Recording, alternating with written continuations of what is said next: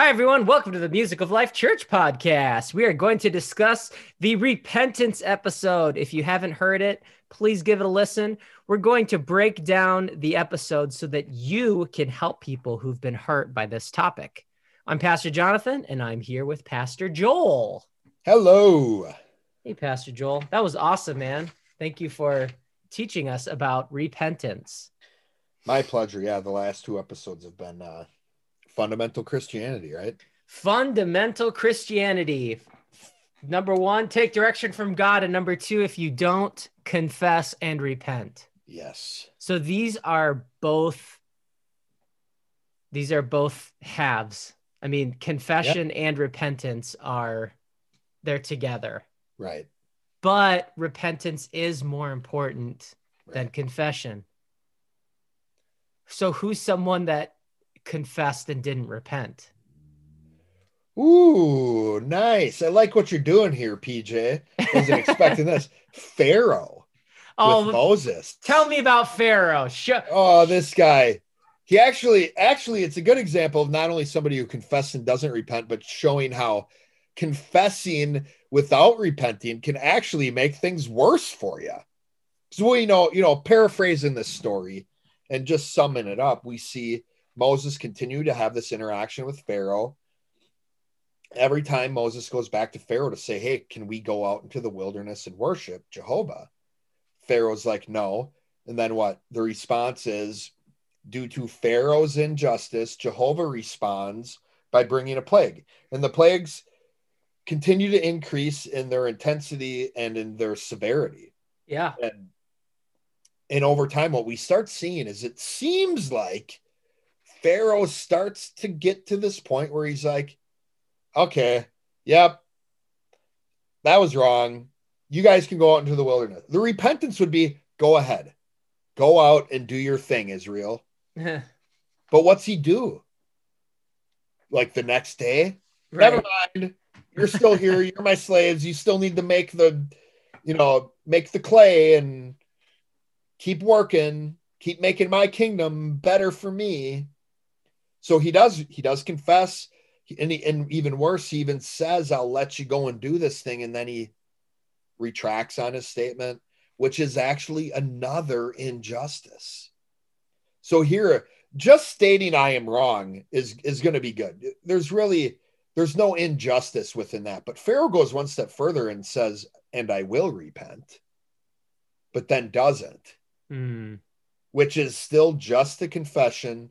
But the fact that he said he would repent actually is being wrong in another capacity. So yeah, Pharaoh is an example of what that looks like. What it looks like to have a say. I'd love to ask these Christians who are maybe without knowing it, but are arguing for repentance being when I say I'm sorry, when I feel bad for something. Mm-hmm. I think what you just pulled up is another great defense strategy. Wait a minute. Was Pharaoh a Christian? Nice. Because that's what he did. Yeah. He essentially said, I'm sorry. He felt bad, except with the whole frog thing. I'm not sure what was going on there when, the plague of frogs comes and finally, and Moses is like, okay, we're going to take the frogs away from you. When? And Pharaoh's like, tomorrow. Oh, yes. A classic Pastor Joel detail. Tomorrow? Why tomorrow? Yeah, but anyways, I think that would be a good defense strategy, saying, was Pharaoh a believer? Was Pharaoh a Christian? Was Pharaoh repentant? Because he did do the I'm sorry and he did feel bad. Right. But he never repented. So I want to talk about something that I've seen in our respective churches. People who've been taught, or people who understand confession and repentance. So confession being you state what you did that's wrong, full confession, right? What you did wrong, why you did it, and you don't want to do it again. Repentance being turning in the opposite way and making up for your wrongs. One thing that I've seen in the church is people actually not participating in repentance, but penance. Meaning, when I do something wrong, I beat myself up for it. That's good. I punish myself. Right? So when we do something wrong, and how many of our listeners out there, when you do something wrong, you beat yourself up for it. But then you forget to repent. I think that happens a lot. That might be like this another way where repentance has kind of been warped. And it's really, what is this? This is more like a low self-esteem response. Yeah, it is. To doing something wrong. Yep. And it is this deception of, because there is justice being worked out, right? There is. It's someone understanding that there is justice. Something has been taken. But it's just manifesting itself in a wrong way, in a wrong manner. Yeah. Which that's what deception is it's a right what. So it is a right what in that it's trying to equal the scales of justice, but a wrong how and why in that if I take from you, me beating myself up doesn't get you back to equal or a better spot than where we were before the injustice. Right. We're both in a hole now. And we're yeah, exactly. We're both losing. What it is it's just, like, and I've done this, man, I've done this so many times where it's like, I do something wrong to someone and then, do you want to have dessert tonight? And it's like, no, that's okay. I don't really feel like it. Like what it really is it's me beating myself up for this wrong thing, feeling like I don't deserve it. You know what? I'm not going to eat dinner tonight. You know what? I'm going to isolate. You know what? I'm going to lock myself in my own prison until I've served the sentence that I feel like that the justice has been equaled out. And then once I've done that and once I've locked myself in prison long enough, then I'm going to let myself out. Commentary, okay. Pastor Joel? Yeah, I feel like the adjectives you're using are helping me see this in a whole different light. It's if you look at America's justice system, it is based on penance. If I hurt you, let's say assault and battery, that is an injustice. Right. And let's say it's bad enough where I get thrown in jail, even for 60 days. Why are they throwing me in jail? Because America's justice system is trying to equal out the scales of justice. So it's equating my 60-day sentence to whatever injustice you experienced at my hand. So now we're even. However, no one's winning. No one's actually being helped. How does me being thrown in jail help you with the assault and battery? It doesn't. Not at all. God's justice system is win-win. Yeah. Even when something wrong happens, when confession and repentance are handled the way God set it up, both people come out ahead. That only can happen by God. And it doesn't surprise me. This is amazing though. It helps me see this penance thing a lot more clearly, and how once again the standards of men, we are trying to do what's right, but it's always falls short. It always falls short. And it's always not only falls short, but it's always a shortcut to trying to do the right thing as quickly as possible so we can move past it. Mm-hmm. Where God sets it up in a way where everybody wins and we want to talk about it. How about to the point where, if I, let's do the assault and battery thing again. If I assault and batter you, I go to jail for 60 days. How much are you and me going to want to talk about it? We may never want to see it. May actually be in the sentencing that we can't interact anymore. There might even be a restraining order. Proving it's like repentance is we move past it and never interact again. Where God sets it up in a way where you and I can actually become closer friends than ever before over this really crappy thing that happened between us. So what would you have? So let's stay with the assault and battery. How would someone actually repent from something like that? Or how would you help someone repent from something that is severe like that? What would it look like? Just hypothetically, what would it look like for someone to repent from doing something like that? So what I would do is if I was this scenario we already have planned out. If I did this thing to you, I'm at a point where I recognize the assault was wrong. What I ought to do is go to you and state what I did was wrong. This is why I did it. And remember, we've talked about the difference between rationalizing and explaining in a previous episode. This isn't a rationalization. What I'm doing at this why part is explaining why I did it so that you understand, not so that it gave me an excuse as to why it happened. This isn't excusing my behavior. And the proof that it's not excusing it is I continue past this part. Mm-hmm. I share, you know what? I don't want to do that again. That's not the way I should have handled it. That's not the way I want to handle a situation like that in the future. I might even say I'm sorry at this point. Mm-hmm. Then I get to the section of this interaction of what can I actually do to make this situation better? Mm. Is there something that maybe it happened in front of a bunch of people? Maybe it caused you to have some dental work needed. So what do I pay the dental bill or the hospital bill or the doctor bill or whatever. You know, at this point, what I'm really trying to do is fill whatever need there is necessary to get you to at least where you were before this injustice happened against you. Mm.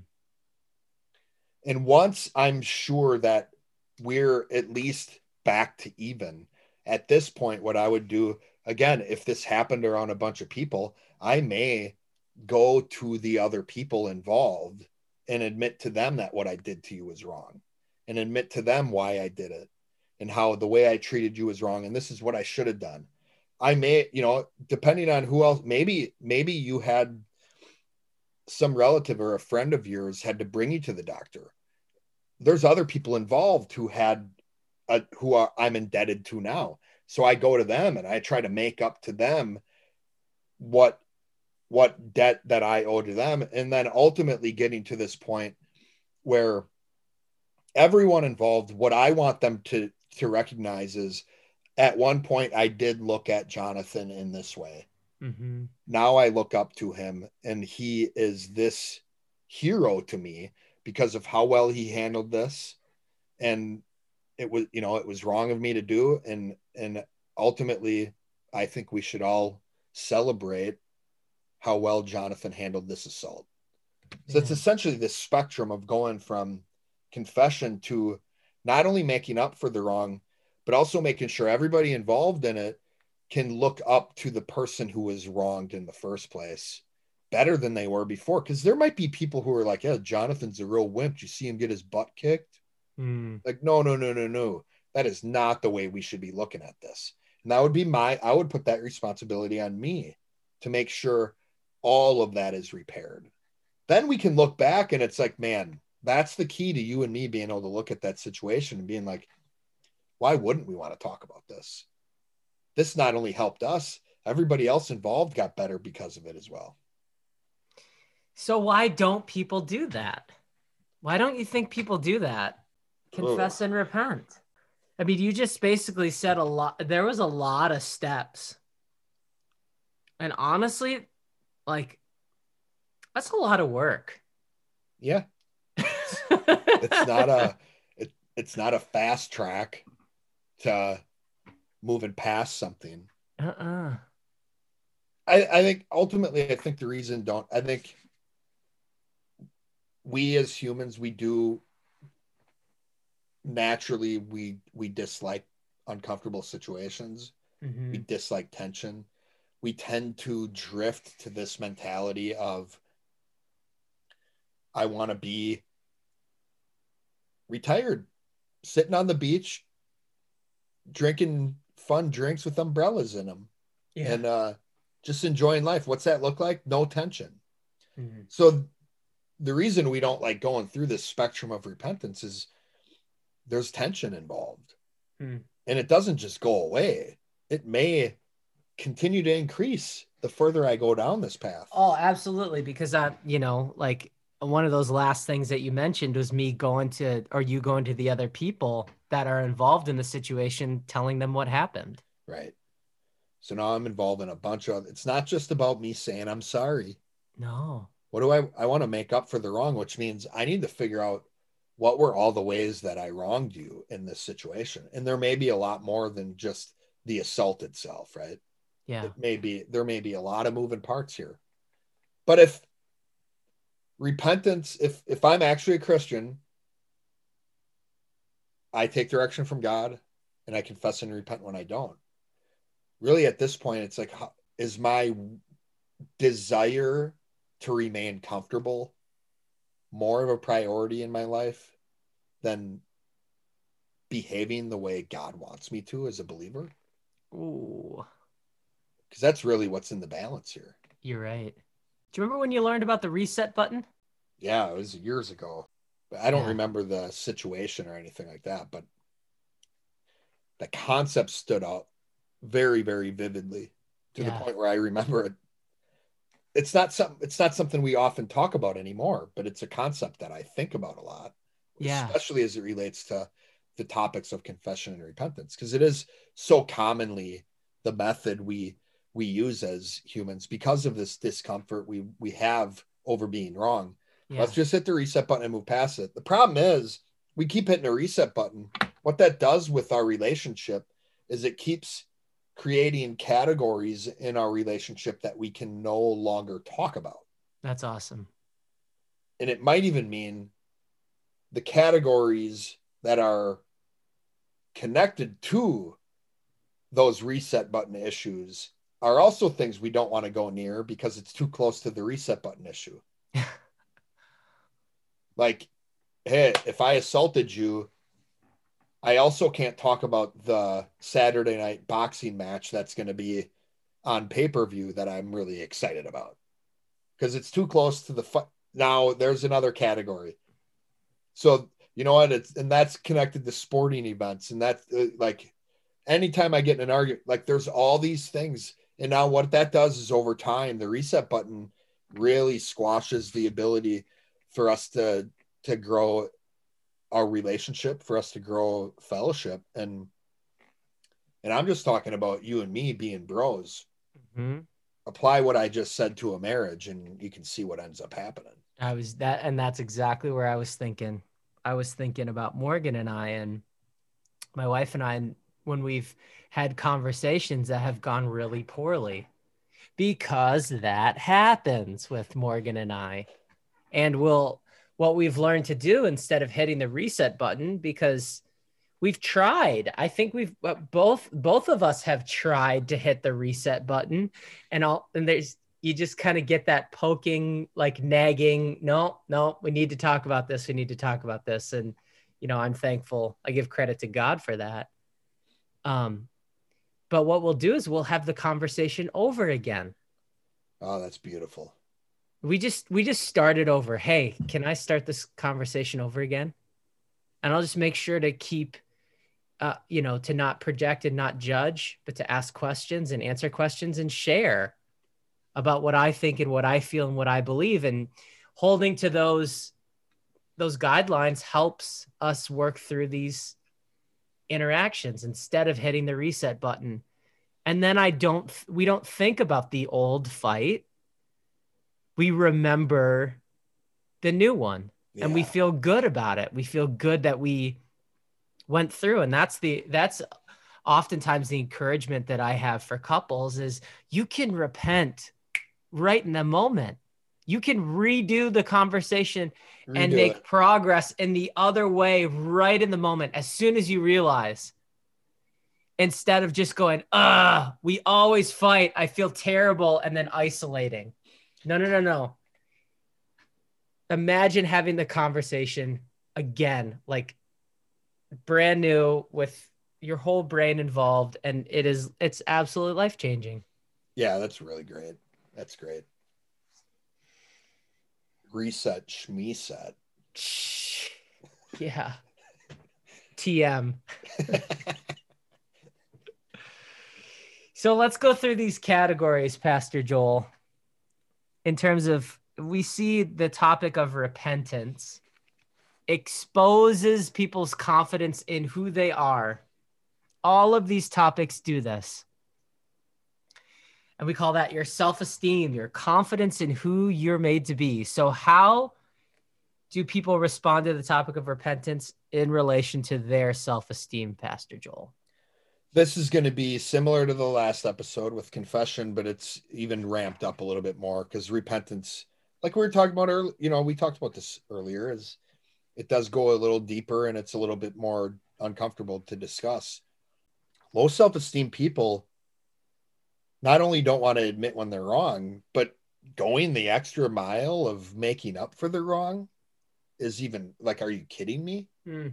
So these people, what you see is they're going to do everything they can to argue for why they were right, regardless of objective proof that they were wrong. These people will not hear that. Why? Because being wrong and making up for a wrong is just, that would mean I'm a bad person. So these people are also going to equate their behavior with who they are. And that's one of the first lessons that we talk about in restoration, is you are not your behavior. Nice. Oftentimes we're dealing with people who have low self-esteem in a lot of areas in their life. So we address that right up front.